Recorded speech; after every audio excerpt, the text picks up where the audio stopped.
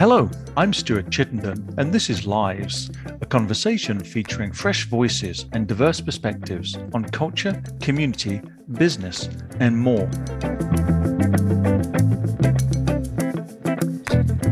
My guest today is Emily McElroy, inaugural Dean of the McGugin Health Sciences Library at the University of Nebraska Medical Center.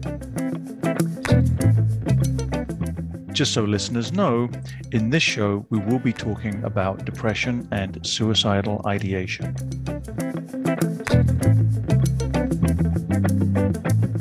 Our conversation is being recorded today by Zoom.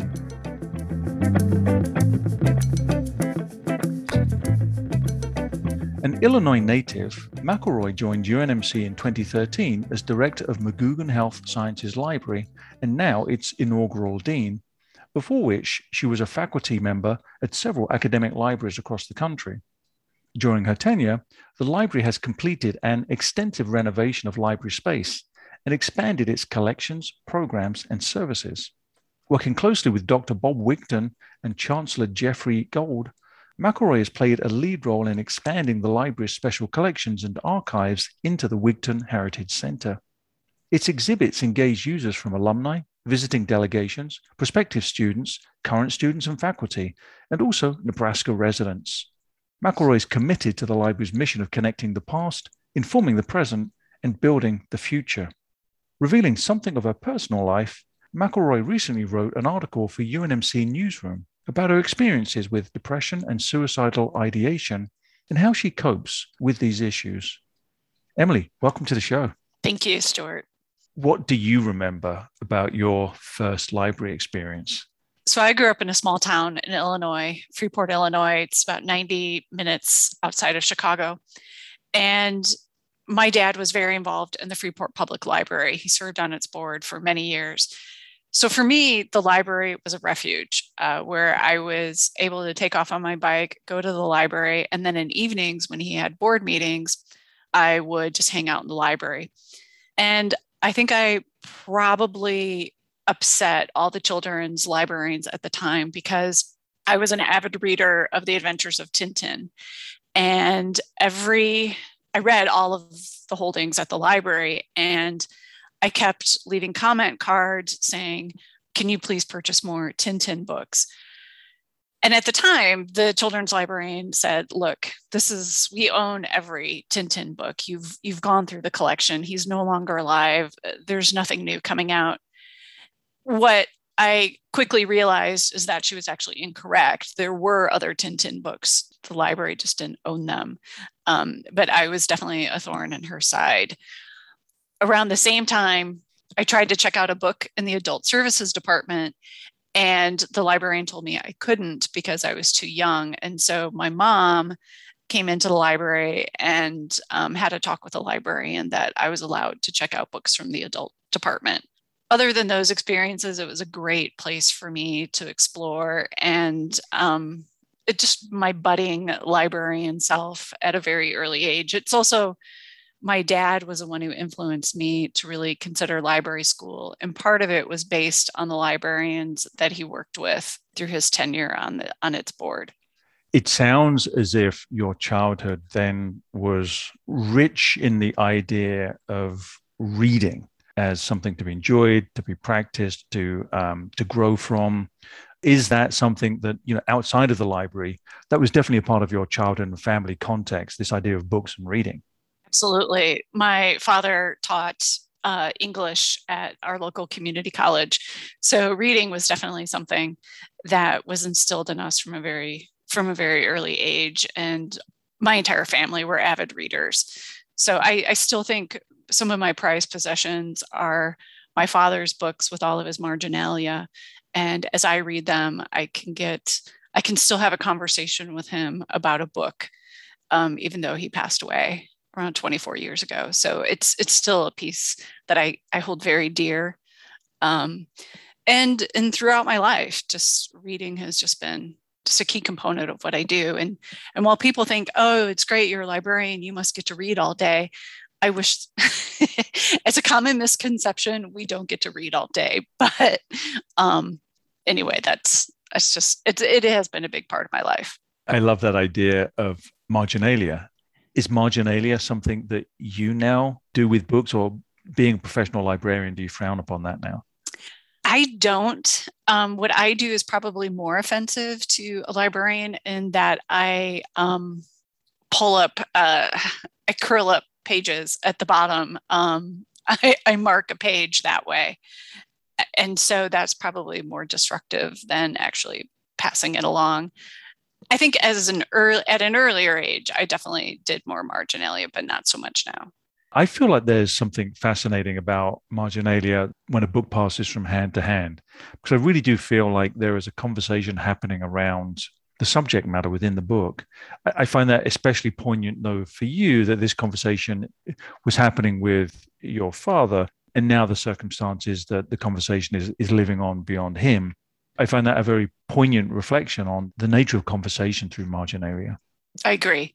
And he also taught philosophy. And so just this weekend, I was going through a lot of my nonfiction, and I admit reading some of my collection, and just a lot of his philosophy texts and other books that had a profound influence on me. I actually took him for a philosophy class. And again, reading his marginalia and just themes that he wrote at the back of a book, just is really, it's something where I still have that connection. How do you go about the organization of your sort of collection at home now, outside the professional world? Because I know that there are rules about how that should be done, but at home, how do you organize your reading material?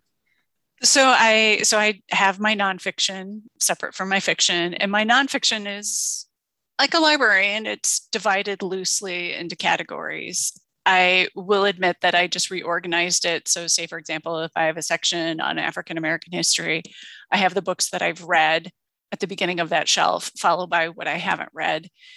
And then my fiction is alphabetical order. I do have an entire bookshelf mixed of everything that is, I think, a little bit more pressing that I want to read. And that's a growing bookshelf. It's surpassed actually its shelves. But the only exception to that is Powell's Book Company bookstore in Portland has had a book subscription club, and it's called Indispensable. And so every, I don't know, 2-3 months, you get a book, especially hardbound with a signed copy from the author. And then something that represents Portland is usually in that box. And so those are on its own separate bookshelf. Unfortunately, they're putting the subscription club on hold, but I'm still enough volumes behind that maybe by the time it comes back, I'll be caught up.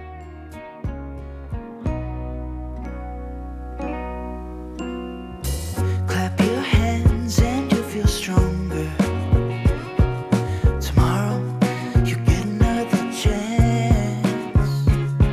Don't blame yourself under the circumstances. Tomorrow you'll get another chance. Take control of your feelings. You know you've been dreaming. Where are the loving words? Where have all your sweet dreams gone?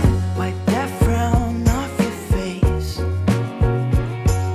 When all is done, you'll be a winner. Don't lose yourself under the weight. When all is done, you'll be a winner. You wake up screaming, you know you've been dreaming. Where are all the loving words? Where have all your sweet dreams gone now? Change everything. Just go through the transformation now. Change everything. You know success is your creation.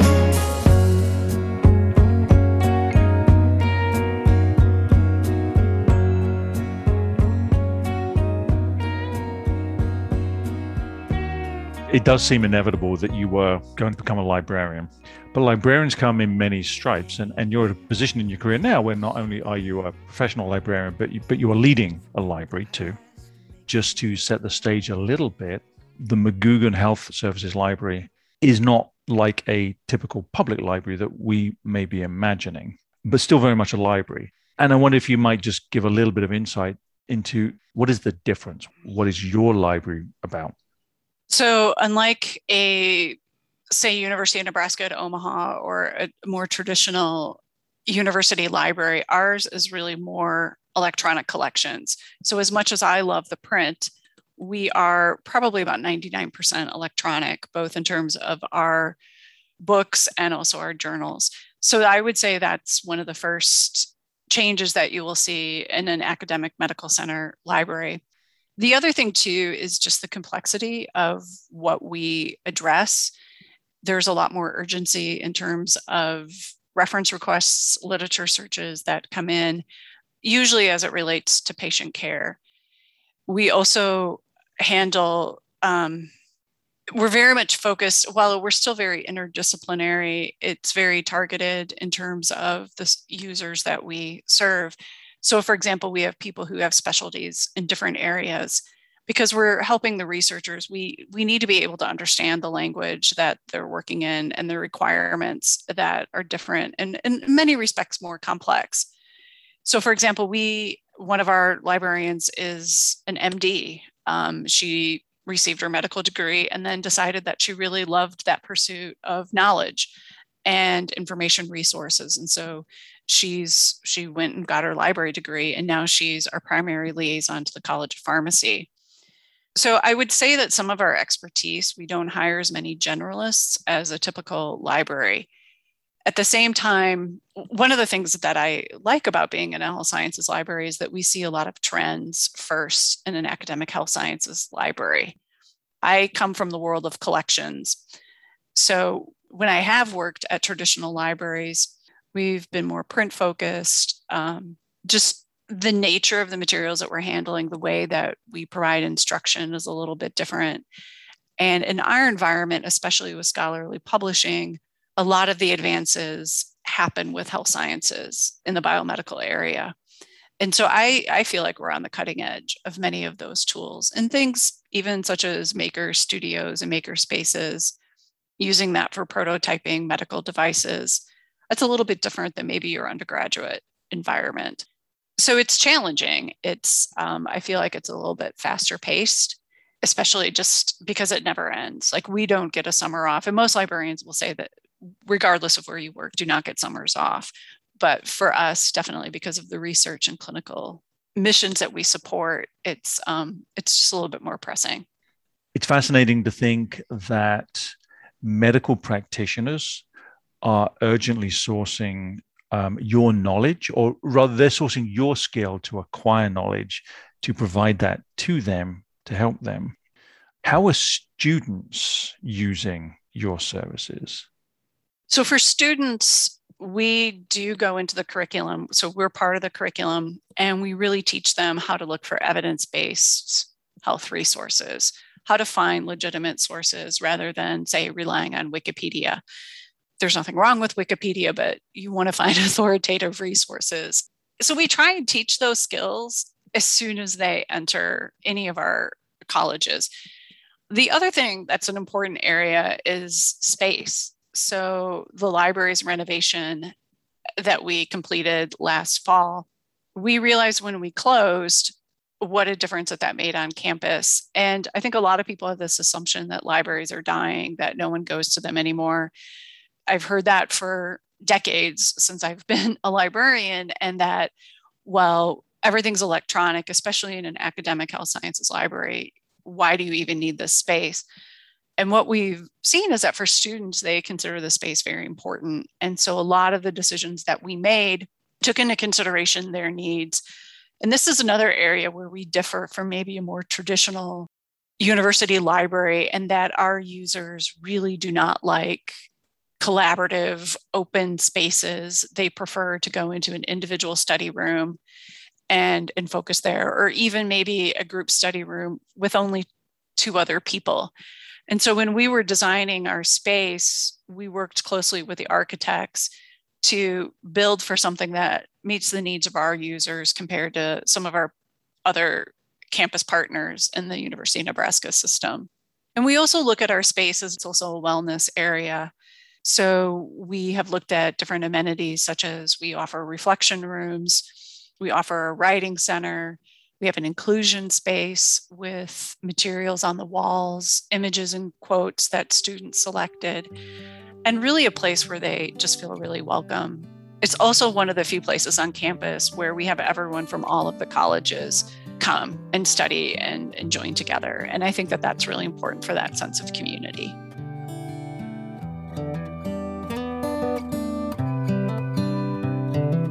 This is as good a day as any to start the rebuilding of life. The roads that lay open are many when the old one's gone under the knife. And I can feel the sun on my skin, beginning to thaw from within.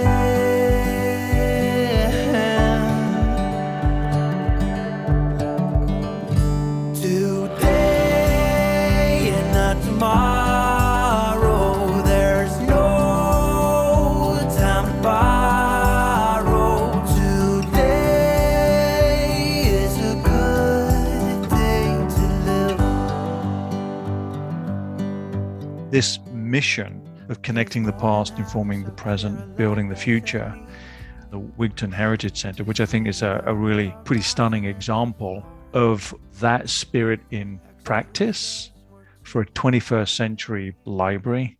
Not perhaps what people would expect when at the top you talk about a medical science, a health science library.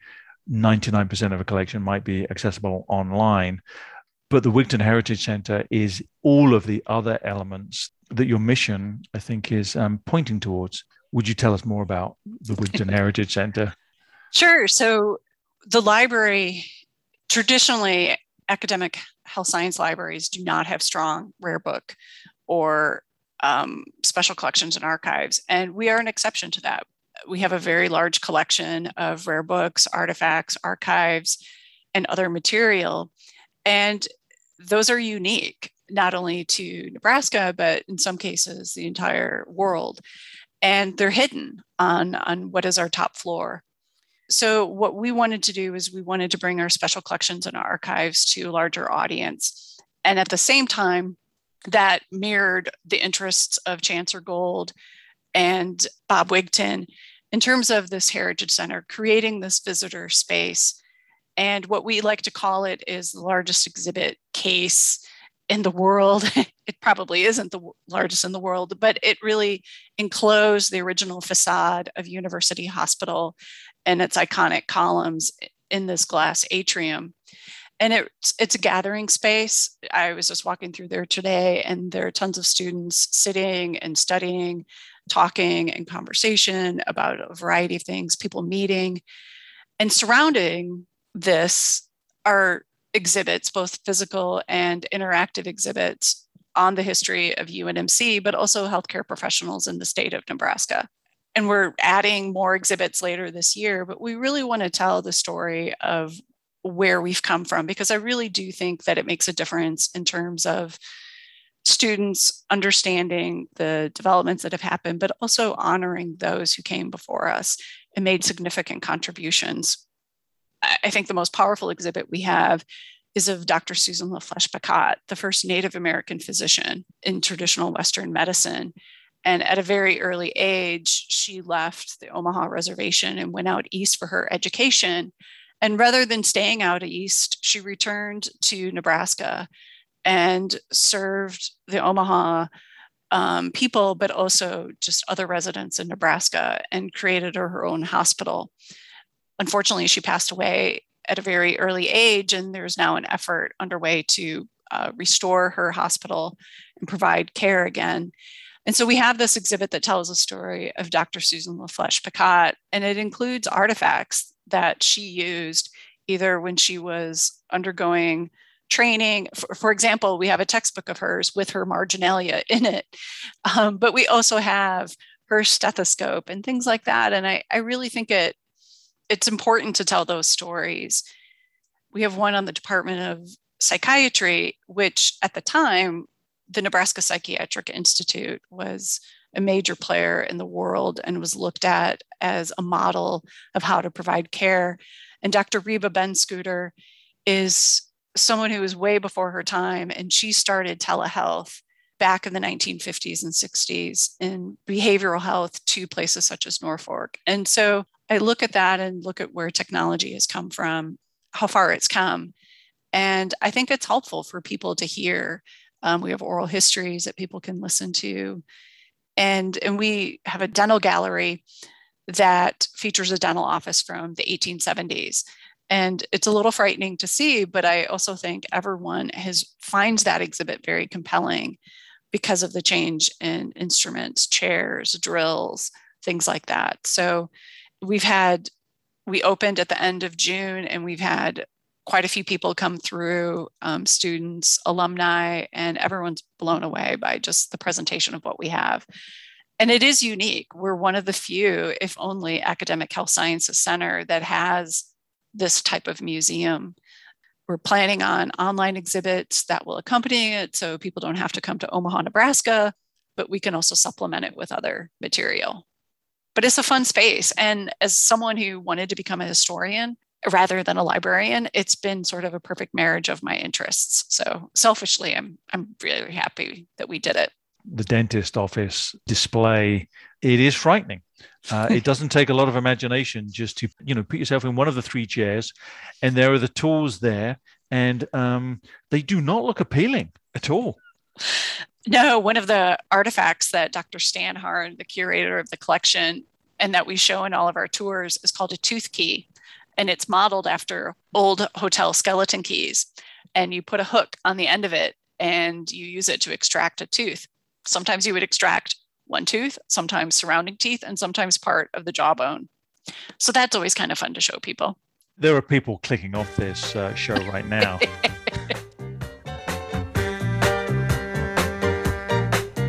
When I wake up early in the morning, and when I come home at night, everything is covered in darkness, and the sun is out of sight. I guess I'm living in the dark age, yeah, because I sure can't see no light. The library is serving so many more people than you might have expected. So obviously there's students and faculty and researchers, but it feels to me now that there probably is an interest in this history and the artifacts of that history that have reached far, far beyond Nebraska, and members of the public that could spend time with this.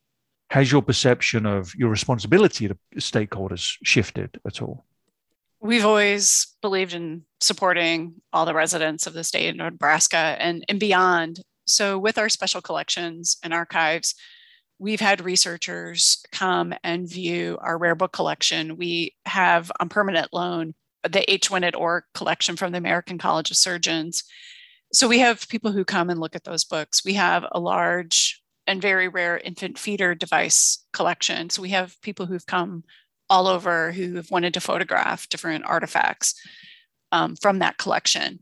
We also have digitized quite a bit of our special collections, and we've made those available online. And when we look at those stats, you see a global audience. So we have a very large archival collection on Dr. Wolf Wolfensberger. And that collection definitely sees a global audience where people are downloading former lectures, newsletters that he's written, and so on. And so we see that global reach, which is what we want. And we don't want these materials just sitting in a box or a shelf and not being used. And so that part's been very satisfying. And as campus will reopen, once we get through the worst of COVID, we anticipate bringing school groups through the Heritage Center. And we're really looking at programming to accompany the different exhibits, because we really want to show people what it's like, how health professionals have changed during time over the years, but role models that they can look to. But also part of our mission with the library is outreach. And so we have an extensive program where we have provided consumer health information for residents of Nebraska for over 40 years, or almost 40 years. And that is something that we still believe very strongly in. So we do trainings across the state with public librarians, people in senior facilities, and we answer those questions for any Nebraska resident. So that is a big part of what we do, and just whatever we can do to support the community in finding trustworthy healthcare information is an important mission of ours. I'm a selfish kind of person with a soul trying to fly. I aim to break the laws of nature. I learn to love before I die. I was naked then, I'm naked now. And my nakedness is my sole account. I'm unfaithfulness, I'm a clown. But I tried my best, yes I tried.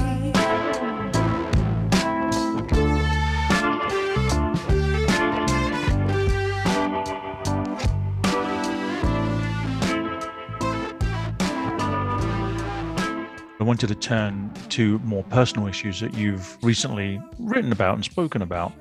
And I was prompted to make this transition to that subject when you started talking about role models and health information and outreach as part of what the library does for people, more broadly. I think it was fairly recently that you wrote a piece about experience with depression and suicidal ideation. I wanted to ask you a little bit about that. And I wanted to ask, when did you sort of first become, perhaps even before, as it were, a clinical diagnosis, but when did you first become aware of experiences related to depression? So very early age, probably around the age of 13 was the first time I attempted suicide. And certainly throughout high school, I had multiple suicide attempts.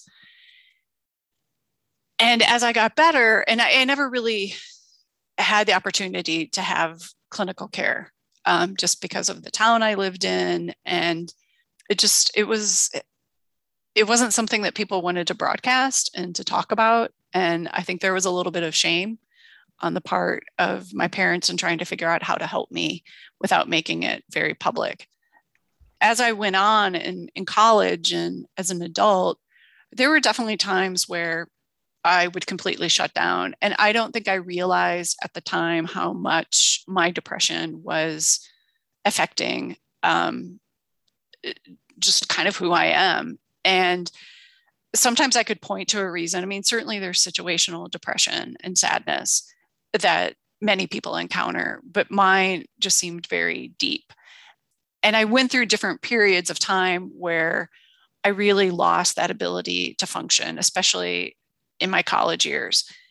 And as an adult, as a working adult, it's been, it's more of a challenge because I need to be able to come to work and leave what's happening at the door. And I've been more successful at doing that as I've become older, and also as I've managed my depression, either through therapeutic or pharmaceutical interventions. But it's still a challenge. And I think that one of the things that prompted me to write about this is that UNMC believes very strongly in well-being. And I'm proud to work at an institution where that is not hidden. We don't hide these conversations. And the chancellor has sponsored a lot of well-being initiatives. It's why the library has 3 reflection rooms, so that people know that they have a place to go to. And so over the course of the last 3 or 4 months, other people on campus started writing similar articles, and they were on the clinical side of things. And I thought it was important that people saw that non-clinicians can also go through this, but also leaders.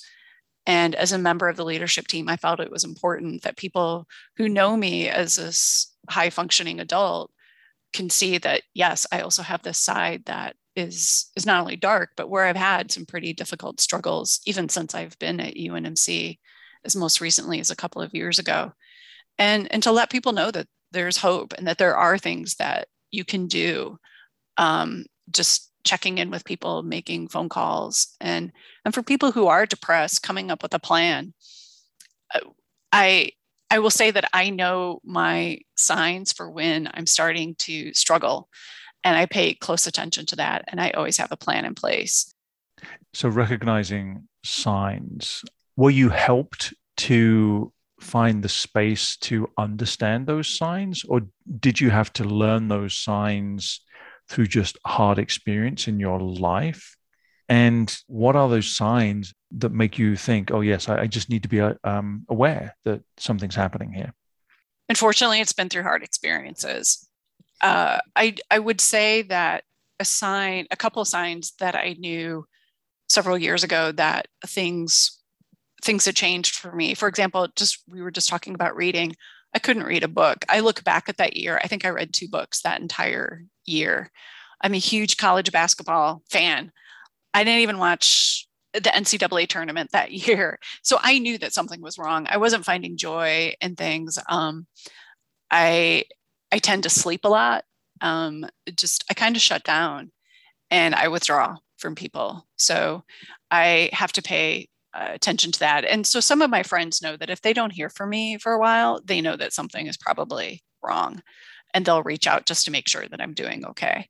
And then you talked about some of these mechanisms and structures and sort of not necessarily a routine, but a practice that you can institute when you have this recognition that work for you to perhaps bring you to a different place.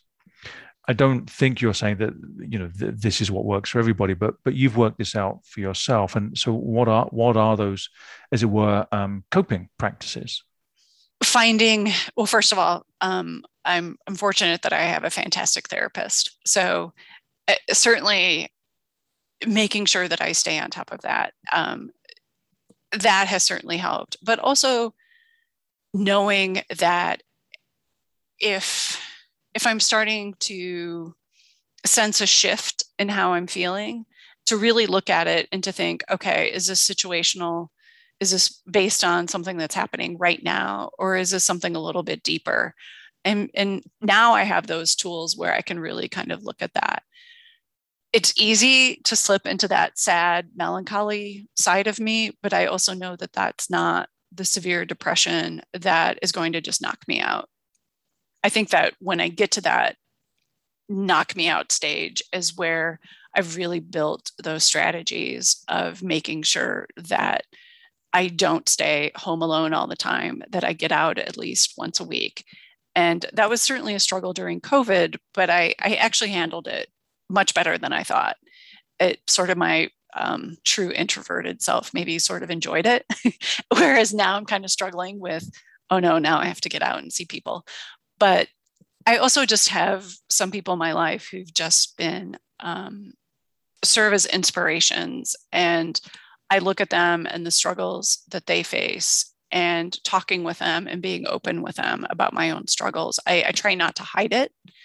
And I think that's one benefit of being more open on campus is that certainly I have peers who have reached out and who I think kind of keep an eye on me. Not that I need that, but they ask how I'm doing. And I'm not afraid to say if I'm going through a rough time. But I also try very much to look for solutions. And so part of it is picking up a book and trying to lose myself in a book rather than just taking a nap for 4 hours in the evening. I don't think it's a surprise to anybody to hear that social stigma or shame around anything to do with mental health still persists. And so I'm wondering, what was your experience of something like stigma or shame early on? And how do you feel that has changed, if at all? I definitely dealt with it growing up.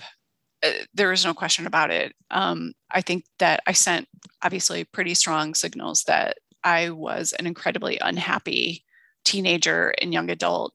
And it just, there wasn't a sense that anyone wanted to really help me with that and work through that. I still remember when I was in high school, a new person started at my high school and we became close friends. And she was the first person I ever opened to about the severity of my depression. And she also dealt with severe depression. So we really connected over that, but it was such a relief to finally have someone to talk to.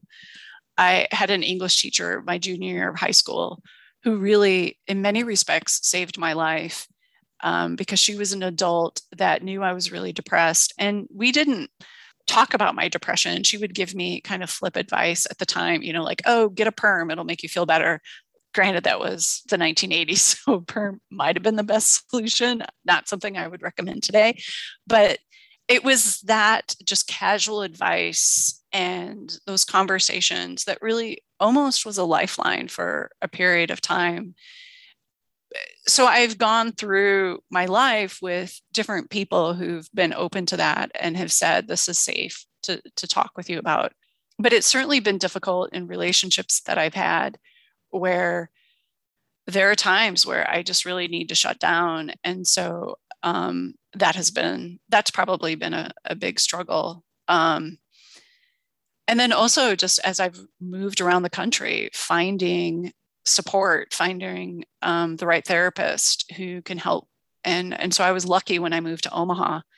But I would say the struggle that I have here is that it's hard to build a community as an adult, first of all, I think.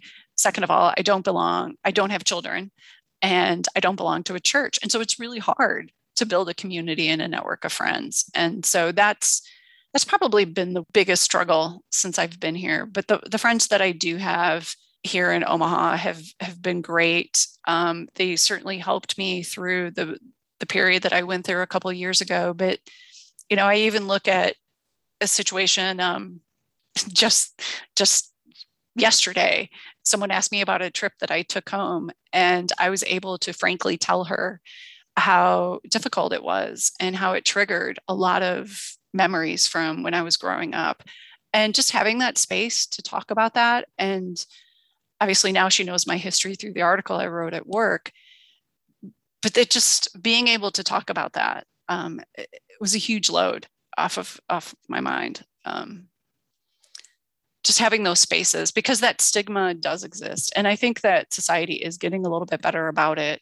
And as I said in my article, if we're dealing with a chronic condition, say like diabetes, you know, people don't judge that. And they want you to get the medication and the support systems in place, whether it's to eat better or to take your medications on a regular basis. So why not the same thing for mental health, which in many cases can be a chronic condition for some of us.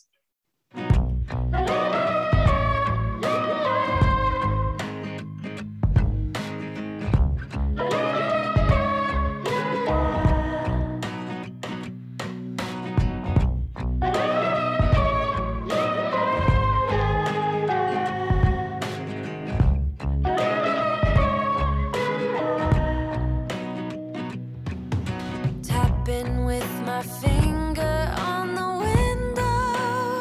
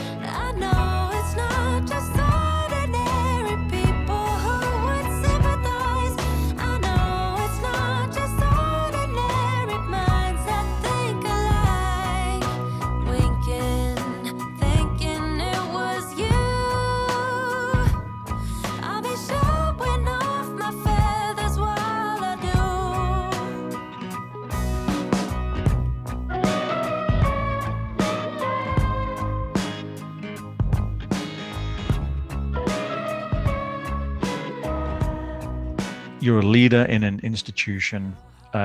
Regardless of what we've been talking about, you've forged a career around a subject that matters a lot to you, and clearly respected in your field to be the inaugural dean there. And I just wonder if the totality of your life makes you feel as if you have fortitude and strength and vulnerability combined with that, and you feel empowered to, I don't know, embrace whatever the next chapter for you is around leadership. Yeah, I definitely feel more empowered. And I would say I've gone through different struggles in my life. One thing that was an early struggle for me was coming out. And I had a situation at one of my first library positions before, as I was finishing graduate school, where I had a coworker threaten my life, even though I wasn't out at work. And that was something that has affected most of my professional career, where I haven't traditionally been very out at work. And so, and even though I've worked in very supportive environments, I just chose to keep that very private because of that experience. And so here at UNMC, we've had so much progress that's been made over the course of the 8 years that I've been here in terms of support for LGBTQ faculty, staff, and students. And so even a couple of years ago, I participated in a forum, campus forum related to inclusivity. And I told my story. And I was scared to death to do it because of just this experience that I had had when I was 29 years old. And now I feel a lot more comfortable with that. And I can finally feel like I can be my authentic self at work. And part of that is because of the support that I received from my colleagues. And the same thing with even the article I wrote about depression. I don't have anything else left to hide here. But I've been met with just so much support and people thanking me. And I have worried, like, will this hurt me if I move on to a different institution? And I decided I wouldn't want to work at that type of institution. This is really a very supportive environment, and I would want to work somewhere else where that's valued from the top very, very much throughout the entire organization. I'm wondering about, now you've hit this point, if you have sort of a crystal ball thought about what is the future now that you've had sort of personal experience with, managing health and a professional experience with 21st century cutting edge knowledge around medicine, as well as a view of where we've come from. What do you think is the future for health? What's the next big exciting thing? What do you see on the horizon that's going to just, blow our minds? Oh, it is so hard to predict. I certainly would not have been able to predict the last few years. I can't even predict the future of libraries beyond the next 2 years, 3 years. I really think artificial intelligence obviously is going to be a big thing that will enter the healthcare environment, and it probably will affect libraries too. I have my concerns about it as it relates to inclusive practices and things like that. So I have some concerns. Certainly, we're a global environment, and what we've seen first with Ebola, we see this with COVID. We have to look at everything from a global perspective. That's one of the reasons why I'm proud to be at UNMC and the work that we've done. And it's part of the university's mission that we will lead the world. And so it kind of ties in with some of that. You've got a rich personal and professional history of insight too. And it just made me think, I wonder what you think is around the corner. Well, I will say this. So people have said that the print book is dying, and they've been saying that for many years, decades. As a matter of fact, at my last position in Oregon, Oregon Health and Science University, they built their new library thinking that there weren't going to be any print books in that library. And shortly after they opened, they realized, oh, wait a second, we still need all these print materials. And so they had to reinforce all of the floors to handle the shelving.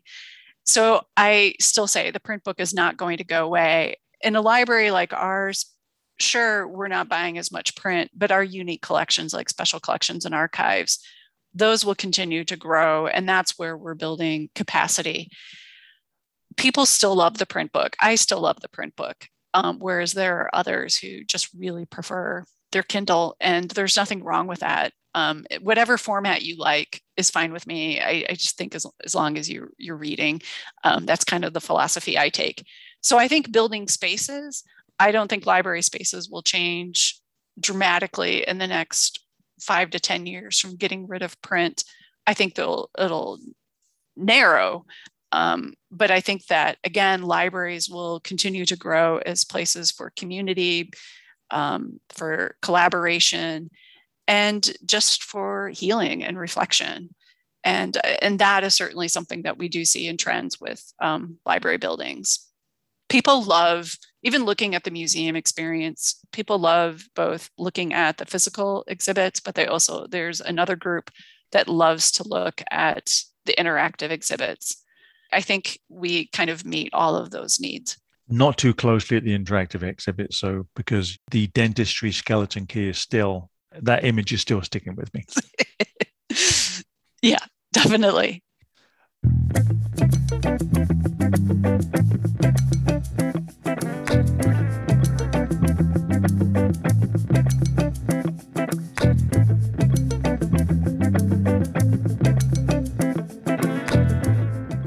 My guest today has been Emily McElroy, Inaugural Dean of the McGugin Health Sciences Library at the University of Nebraska Medical Center.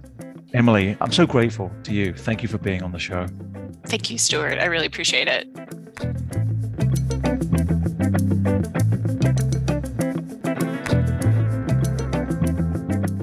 I know I'm not really answering your question on this. This is a tough one. This is a stumper. Oh, yeah.